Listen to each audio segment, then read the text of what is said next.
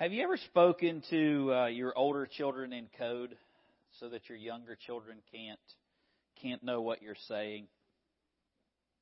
I mean, in our house, it's usually spelling until they get old enough to know what that is. You say to the older one, don't get out the ICECREAM, or you just wait until BELLA goes to bed. And now that she's gotten older and smarter, she'll say, "What about Bella?"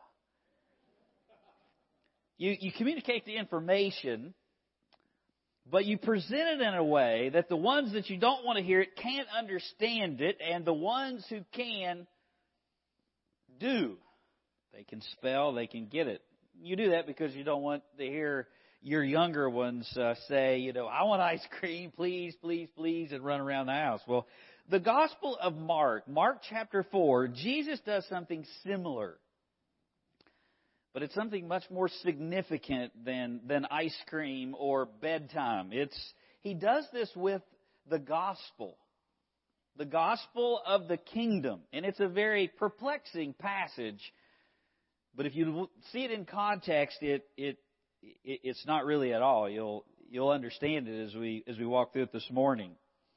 Jesus starts the most significant teaching section in Mark, and he's teaching about the kingdom of God, and he shares it in parables. And he ends the teaching like he normally does, but here, I think it's the first time in Mark where he says, "He who has ears, let him hear." And then he takes the disciples aside alone, and he explains that parable to the disciples and not the rest of the crowd.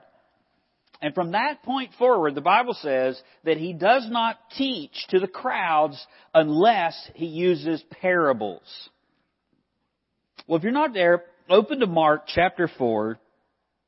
Jesse read it for us this morning. This entire section begins in Mark chapter 4, verse 1, and runs through verse 20. We read the second half because we only made it through the first half the last time we looked at the passage. And I've heard a number of preachers preach on this, and I would agree with them. You could preach way more than 2 sermons on this parable. You could preach and preach and preach until we're worn out with the parable. It's very familiar, isn't it? The parable of the soil. You may sometimes hear it called the parable of the sower, and I tried to help you see why this is a better title last time, because the sower is only mentioned in the opening. He just goes out to sow, and the rest of the parable, the rest of the story is about the soil and what happens when the sower casts the seed on the soil. It's a very, very familiar parable. It's repeated in all 3 of the major Gospels: Matthew, Mark, and Luke. And Jesus says it's critical. That's why I think it's really good that it is a very familiar parable, because Jesus says that if we mess this one up, if the disciples mess the meaning of this one up, then we're not going to understand any of his teaching, any of the rest of his parables. In fact, we won't understand the kingdom. And that's how significant this parable is. It is the parable of parables. It's the Mount Everest of parables. And Jesus tells this story. It's pretty straightforward. It's about a sower who goes out into the field to sow, and he has mixed results. It would have been very normal in Galilee. Everybody, the crowd, the disciples, everybody would have fully understood exactly what Jesus is saying here about this story. I mean, it's a farmer, it's a sower. I mean, they would have gotten that. What they didn't get, and what he had to explain to the disciples, is the spiritual meaning behind it. And when you look at the story, on one hand, this sower seems very unsuccessful. I mean, he sows in 4 different places. And the first 3 are unproductive. They don't produce anything. It's by the wayside or on the footpath. It's really hard. So it doesn't take any root. The seed doesn't even germinate there. He then sows in the rocky soil, which had a thin layer of soil on the top, and there's this rock bottom that you can't see beneath the soil. So the seed germinates, but it puts roots down and it hits the rock and it doesn't go any farther, so it shoots up. And as it shoots up, you've got a big plant and small roots, and then the sun comes out, withers the plant because it doesn't have enough roots in order to be nourished, and so it withers and dies. And in the third, it's mingled with thorns, and so it puts down roots, it puts up a plant, but it never bears any fruit. And what good is a grain stalk without any grain? And all three of those are the bad soils. I mean, so the sower kind of seems unsuccessful until you get to the end of the story. The last one, success is beyond comprehension. The soil bears a yield far beyond normal, some 30, some 60, some 100-fold. Those are astronomical results. And so the point's simple enough. It's a story about different types of soils. Some are not productive, some are very productive. Some soils, the seed bears fruit, and some soils, the seed does not. That's easy to see. But what he's talking about from a spiritual standpoint is how the gospel spreads, how the kingdom grows. It doesn't matter when, in the time of Jesus, or today. It doesn't matter where, in the jungles of the Amazon or right here in Lynchburg, Virginia. The parable was designed to help the disciples understand why there were not more disciples. Why the king in the kingdom was being rejected. Why there were such large crowds for the bread and for the healings and for the casting out of demons, but they didn't go beyond that. They didn't come into the inner circle. They didn't embrace the gospel. They didn't become followers of Christ. You could say very easily that it was to help them understand evangelism. It's to help us to understand evangelism. The crowds were huge. Jesus was the greatest spectacle in Israel. Israel was looking for the Messiah. Here is Jesus doing the things of the Messiah after John the Baptist prepared. And so the disciples were wondering what gives. There's 12 of us and a few more. Why is the kingdom not being embraced? Why is the king not being embraced? Why isn't it flourishing? And Jesus explains the answer to them in 3 parables. The first one is this parable of the soil in verses 1 through 20. And then in verses 26 through 29, he has the growth of the seed, which is the kingdom of God is as if a man should scatter seed on the ground and then he goes to sleep and rises by day and then the crops come up. You can't see the seed working in the ground. And then the last one is the mustard seed. You're very familiar with that one in verses 30 through 32.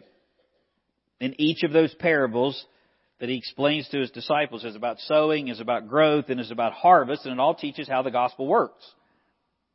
The gospel takes root in good soil, not all soil. It advances far beyond our sight. It grows even while the farmer sleeps, and it should not be underestimated. It will look very, very small. It will be so small, it'll be like a mustard seed, but will grow into something astronomical. So he's telling them, yeah, you have a little flock right now. The gospel is being sown, and what's going to come up is going to blow your mind, guys. You can't gather it. They could not foresee a group of people being gathered 2,000 plus years later at Timberlake Baptist Church because of what Jesus is saying right here in Galilee and what they will take from Pentecost on. But Jesus could. It's a very important parable. It's a very important parable for all of those reasons. That's a very important parable for the disciples and for us. I mean, evangelism is why we exist. I mean, this is the Great Commission. It's the Great Command. We're to go into all the world. We're to preach the gospel. That's our commission. Everything else is important, but everything else is secondary to that. So it's important for us to understand how people would respond to the gospel whenever we take that gospel to the uttermost parts of the earth. So we don't become discouraged or frustrated or worse, like some churches do, try to tamper with the seed. There is a trend, and I don't want to spend a lot of time on it because it's such a powerful word, but you understand the trend in the American church today is the reason for such poor results is the church's fault. It's my fault because I wear a suit. It's my fault because I don't have hip jeans or an earring or something else. I'm not culturally savvy enough. I don't know how to meet the felt needs. You don't know. You're out of touch with millennials or whatever other thing that you hear.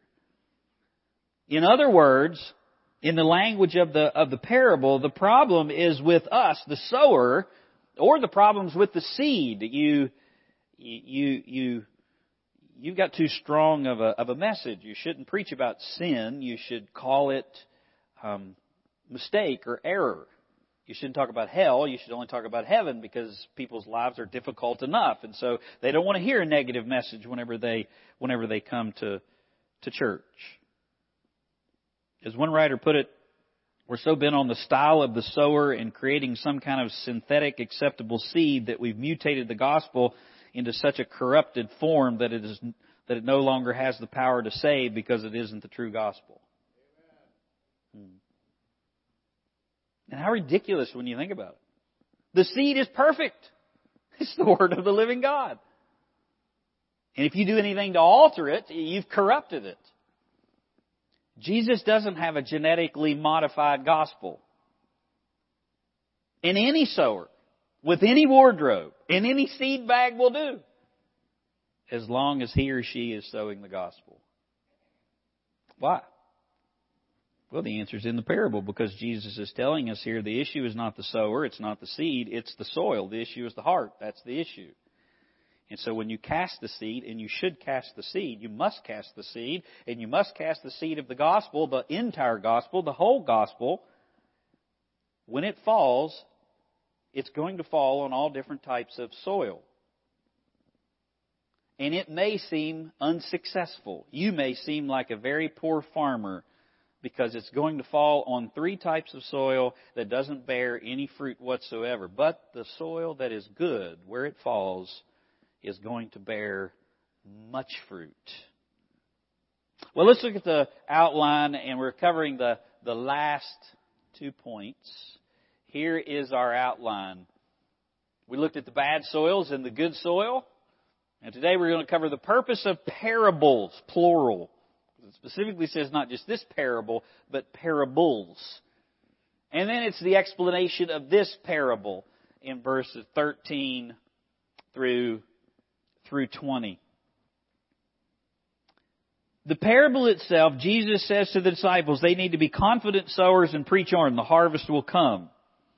And then in verses 10 through 12, you have this little explanation that Jesus gives when he pulls the disciples aside about parables in general. It's kind of the bridge.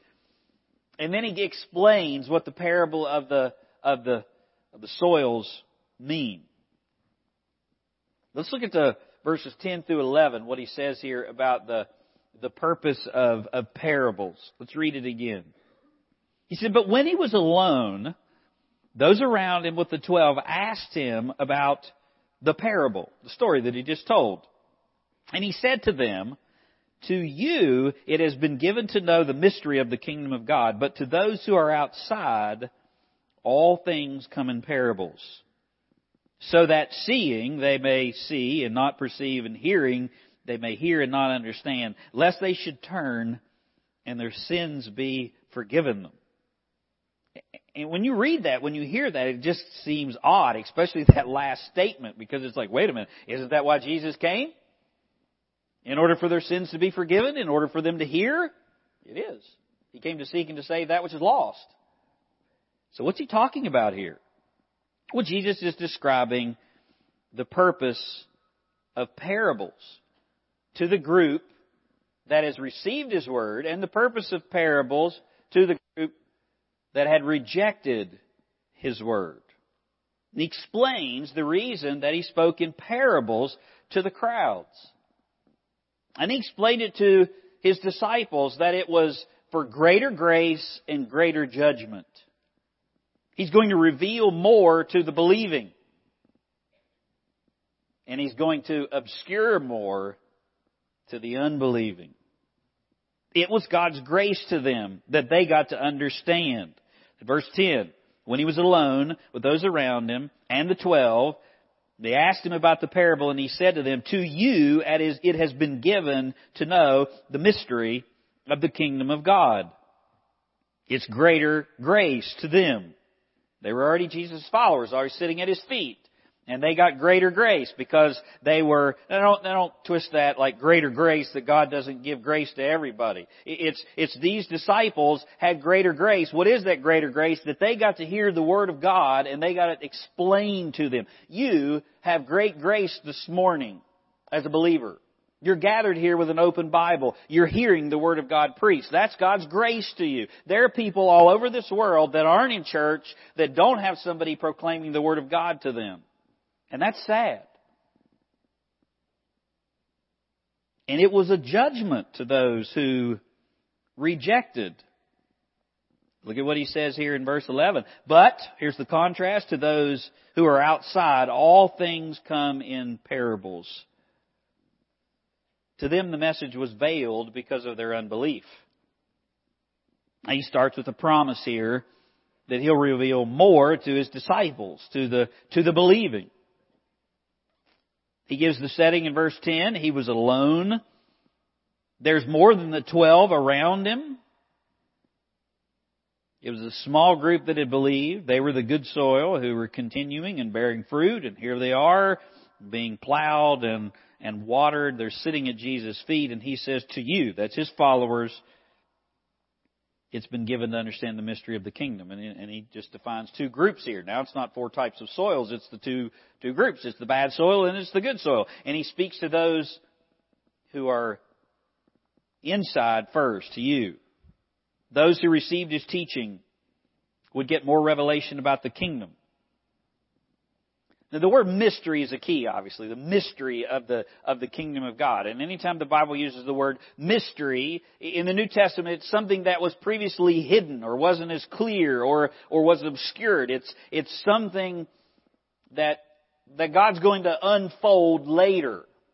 I mean, you might think about like how the law was the shadow of Christ. If you were before Christ and you read the law, you could see this echo of Jesus. If you heard the prophets, they would foretell about the Messiah coming, but you wouldn't see Christ in all of His clarity. Now, after He came, Jesus revealed who He was, and He revealed the Father, and He made all things plain. And to His disciples, He's saying the mystery of the kingdom. Everything that has been foretold, you got as an Israelite, but now you're going to get more. You're going to understand more. You would see before Christ, you would see the prophets pointed to the Messiah, and if you looked closely, but you didn't know who He was or in what detail. But when Jesus came, He revealed everything clearly.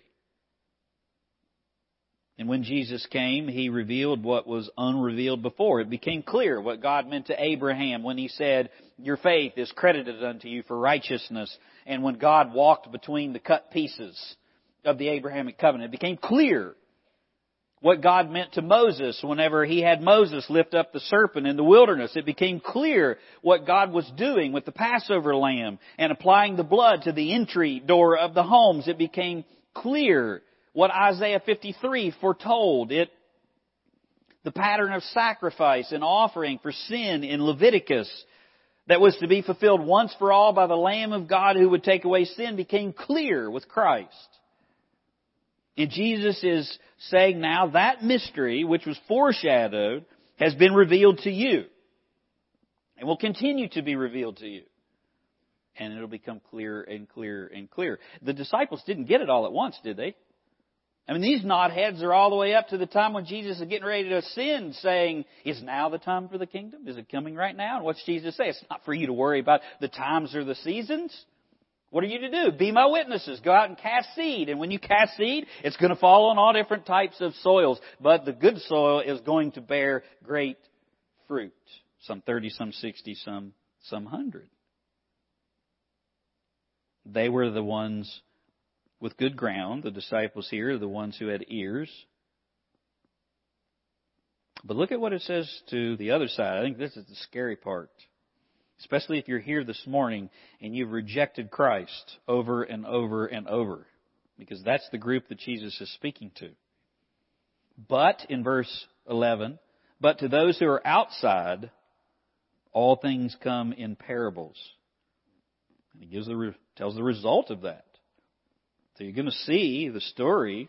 It's about agriculture, but you're not going to perceive the spiritual truths. You're going to hear a man telling a story, but you're not going to understand. Because if you would, then you would turn. And your sins would be forgiven. The contrast is the other side of the coin. It's the rest of the group. Those outside. This is not outside the house. Kinds of people outside the house. He's saying outside embracing Christ. These are those outside of the kingdom right now. Those who had rejected would get less. Now, here's where the context matters. What's happened in chapter 3? Great crowds are gathering, and they've rejected Jesus over and over. He's preached the gospel all around Galilee, and they've rejected who Jesus is. They've only come for the bread. They've only come for the healings. His family said that he was nuts. The religious leaders, the highfalutin ones, have been brought up from Jerusalem to declare that Jesus was of the devil and everything that he did was of the devil. This is a watershed turning moment in the ministry of Jesus. Before, he's been preaching the gospel openly, and now he's only going to share it in parables. And he did that because they had hardened their hearts. So they'll get less, not more. This is a judgment. I mean, there's no way to say it any other way. This is a judgment. Matthew 13:34, when you get to this passage about this specific parable, it says, all things Jesus spoke to the crowds in parables. He did not speak to them without a parable. As I said, up to this point, Jesus has been preaching the gospel openly, and now he'll not teach anything except in parables. This is a shift. He didn't do that before. He spoke the gospel clearly to them. He revealed the gospel. He called them to repentance, belief in him as the Messiah. And they rejected him over and over, and their rejection reached a point. And now the message would be veiled in some way. As I said, they'll get all the stories, but they won't get the spiritual meaning because they won't understand. It's like what happened with Pharaoh. Pharaoh hardened his own heart. So then God hardened Pharaoh's heart. It's scary. They hardened their own heart, and so Jesus deals with them differently. Now, you've heard me preach many, many times before that no one is beyond the grace of God, and that any sin that you've ever committed can be forgiven. But this is one of those passages that's really, really terrifying. It says that you can get to the point where you've hardened your own heart, where God gives you over to your own devices. And the gospel is being proclaimed, and people are witnessing to you, and they're pleading with you to come to Christ, and God is pleading with you to embrace His Son, and the gospel is plain, and your heart is so hard that it bounces off of it.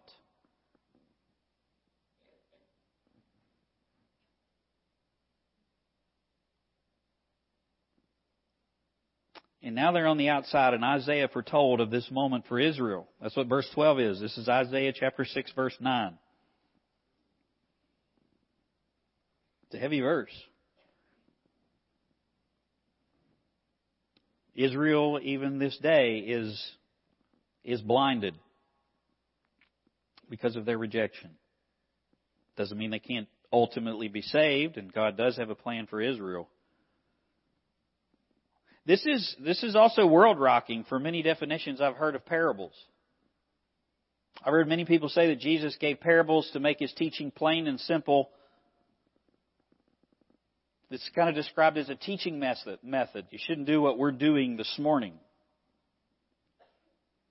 Don't explain the truths of Scripture in such depth, because that's not what Jesus did. He told stories and parables and illustrations so it would be plain and simple for everybody to understand. That's exactly the opposite of what Jesus says here He uses these parables for. He says He spoke in parables and then explained it to those inside. You have the parables, and then they're explained to you by the Holy Spirit, by the preaching of the Word, by your Sunday school teacher, whoever. That's grace. Those parables to those who are outside were judgment, Jesus said. Not an evangelistic method.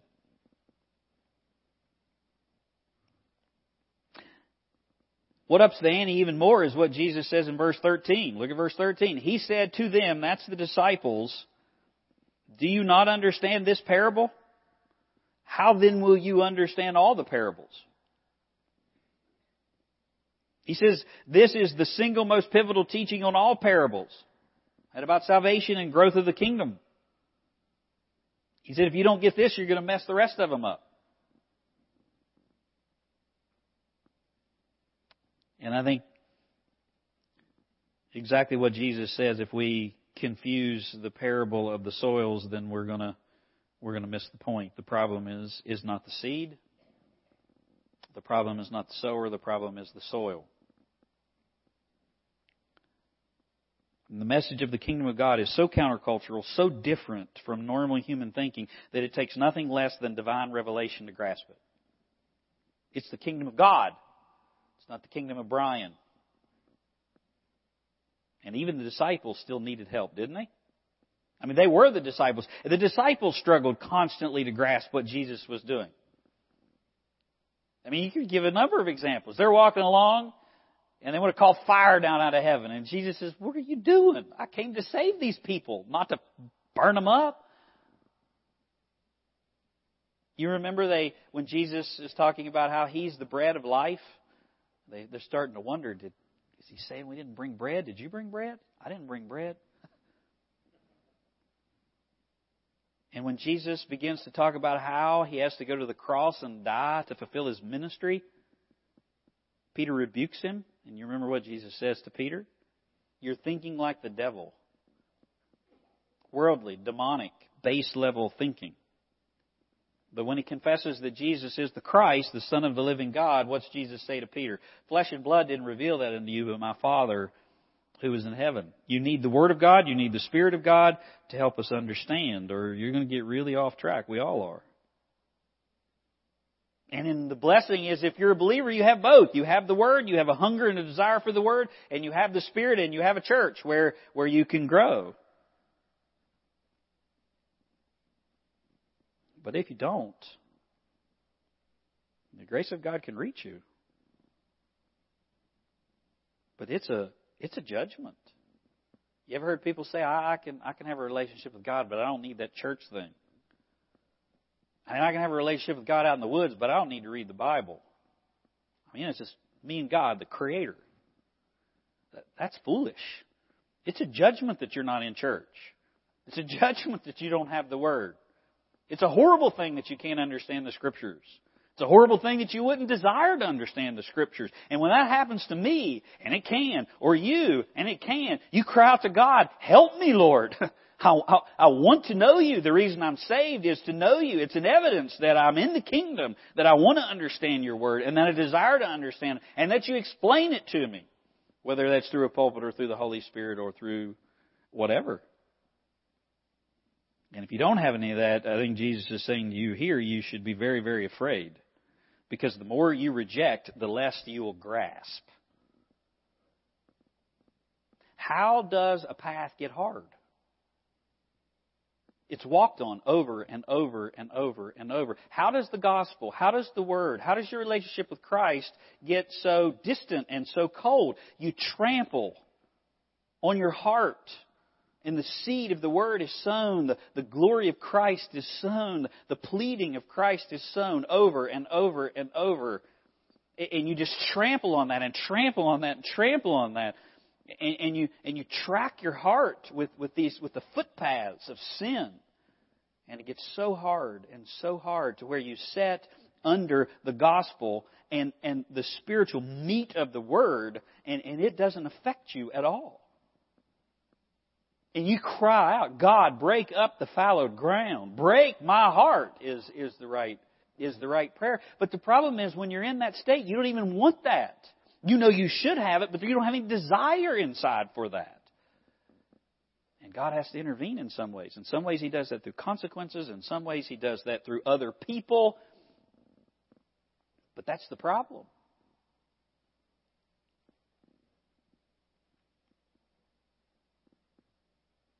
And Jesus gives them this interpretation of the parable to help them understand how they come into the kingdom, what will happen when they sow, And really, a warning to guard their own hearts. Verse 13 through 20, he gives the explanation of the parable. We kind of covered a lot of this the last time we preached it, but he really applies it here to the disciples. I mean, he gives this general parable to everybody, and then he explains it to the disciples. And he's explaining it to the disciples so they'll understand how the kingdom is going to grow, how evangelism is going to take place, but he also wants to warn them. And he explains, the devil steals the word, difficulties topple the word, and distractions choke the word. Easy to remember. In verse 14, he says, the sower sows the word. There's no way that you can mess this parable up. Even though you hear all kinds of interpretations of parables. I mean, Jesus interprets it right here. The sower sows the word. These are the ones by the wayside. That's the footpath, the hard ground, where the word is sown, and when they hear, Satan comes immediately and takes away the word that was sown in their hearts. So the sower is ultimately God, Jeremiah 31:27. But God uses us. We're the means. And Jesus says here, the seed is the word of God. And so God is sowing His own words through us anytime we preach or teach or witness or write or share. That's the seed, the word. He explains what happens in these bad soils. The devil steals, the difficulties topple, and the distractions choke. And he starts with the devil steals. Now, did you ever think about this question? I mean, he specifically says Satan comes and immediately takes away the word. Don't you think Satan is trying to steal all of the seed? Not just this one? So why is he so successful here? It's because the seed lays on top of hard, packed footpath and it's easily devoured. The seed lands on top of hard hearts. It doesn't sink in at all. It's a heart of unbelief, a heart of doubt, a heart filled with humanistic teaching. That's how the devil keeps the word from doing his work. I don't think Jesus is saying here that every time somebody preaches that the devil, as a person, creeps around and he somehow whispers in your ear like a vacuum cleaner, sucks the word out that you just heard. It's a figure. It's an illustration. He doesn't need to do that. He's already done His work in the soil. The word is sown, but it's taken away before it can germinate. Isn't that the point here? It's dismissed by worldly thinking. How does Satan steal the word? It's dismissed by demonic schemes that you're already believing. A hard heart's already believing. How does a heart get hard? It believes lies and doesn't believe the truth. Oh, that can't be true because the earth wasn't created, it evolved. Dismiss Genesis 1. Oh, that can't be true. I was born this way. So dismiss Romans 1. Oh, that can't be true because God's a God of love. He would never bring judgment on anybody. That's how Satan steals the word. Those parasites are already in the heart. And it's hard. Let me apply this for you. I think Jesus says here to the disciples, be on guard against an unplowed heart. Be on guard against believing lies. What lies are you believing? What promises are you failing to lay hold of? You need to continually allow God to keep your heart tender. Yield to His plow. Don't run from it. Because that's where it starts. And the seed falls on that ground. Look at what he says in verse 16. Difficulties topple the word. Likewise are the ones sown on stony ground. When they hear the word, immediately receive it with gladness. And they have no root in themselves. So they endure only for a time. And afterwards, when tribulation or persecution arise for the word's sake, immediately they stumble. Now there's some key words here. They only made a temporary change, not a permanent change. The afflictions that he's talking about is not normal pressures from the world. it's pressure, persecution associated with the gospel itself. It's associated with embracing the Word. That's what it says here. It's for the Word's sake. It arises for the Word's sake. And fall away means to cause an offense. It causes an offense in the person. It's where we get our English word to scandalize. Scandalizes them. It's a superficial decider. When the rubber meets the road,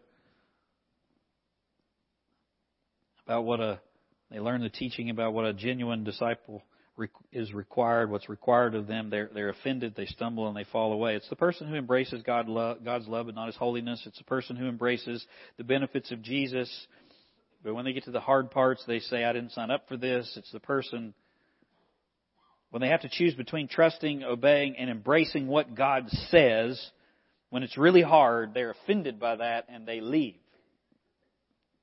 It's very plain. Be on guard against a heart with no depth and lacking maturity. You ever heard the statement, a mile wide and an inch deep? Of course you have. What happens when you build a large platform on too small a foundation? What happens whenever a plant shoots up? It's really big, but it has very, very small roots. You ever planted corn? We used to hill our corn. You know what hilling corn means? Yeah. Why you do that? Because when the spring storms come, it blows over. Right. You ever played Jenga? Topples. Be on guard against a heart with no depth. If you've been in the faith for 20 years and you're still on the milk and you don't have any desire for anything beyond that, if you've been saved for 20 years and you love to study the Bible but you're not putting any of it in practice, it's a problem. Lastly, distractions choke the word. Verse 18. These are the ones sown among the thorns. They are the ones who hear the word and the cares of this world, the deceitfulness of riches. Oh, riches are so deceitful. They cause you to trust and think that all of your problems are taken care of. Emperor's new clothes. And the desire for other things entering in choke the word, and it becomes unfruitful. Nothing wrong with the word. It just can't bear fruit in your heart.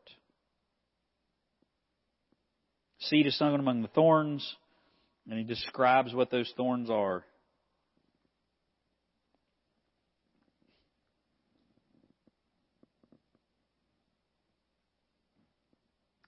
Be on guard against a heart with worldly nettles and earthly pursuits attached to it. Worries of this world are literally the distractions of this age. There's all kinds of distractions in this age, aren't there? This is a person who has preoccupation with earthly things that blinds them from any serious consideration of the gospel and what discipleship means. They have money and goods laid up, so they feel no need of God even when confronted by Him.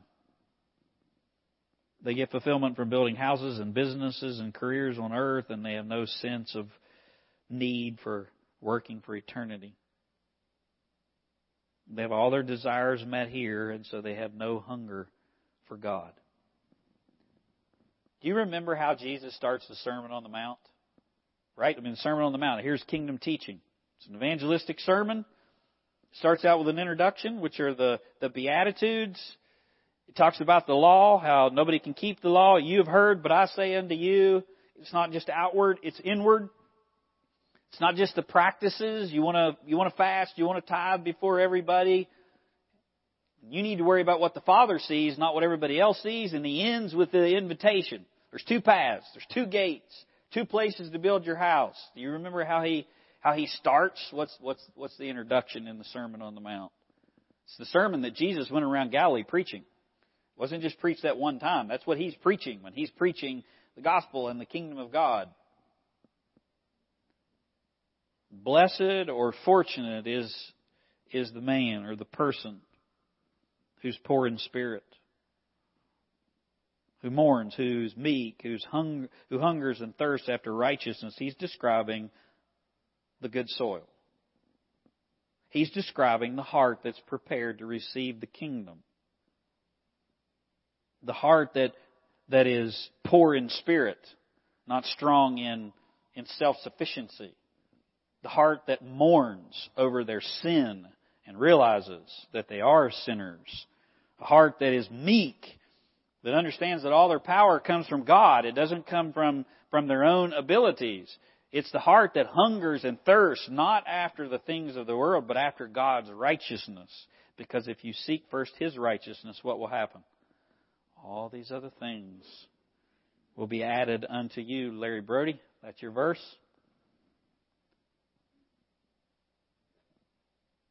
Fat hearts, full hearts, satisfied hearts are hearts that choke out God.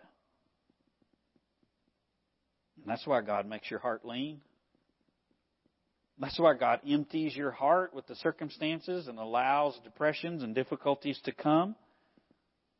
That's why you can pursue something and feel like if I just get this, then I'll be happy. And when you get there, you're not happy. That's God's grace to you and to me. Because if you were satisfied with that little trinket, or as C.S. Lewis said, that mud pie of the world, you would have no hunger for the true and living God. It's grace. You may have all of your needs met and miss the real need that you have, which is Jesus Christ. But there's good soil. Look at verse 20. But there are the ones sown on good ground, those that hear the word, accept it, they receive it, and they bear fruit. And that fruit is supernatural. It's not by human. It's not just what humans can do. It's what God does. Some 30-fold, some 60, and some 100. Hear the word, accept the word, bear the fruit of the word. Brothers and sisters, there is so much opportunity in this world to spread the gospel. And there's also so much opposition in this world against the gospel. And some of that opposition resides in my own heart and in your own heart. And unless you tend to your heart, all the seed in the world can be sown. And it won't take any root. Or if it does, it won't bear any fruit. Let's pray.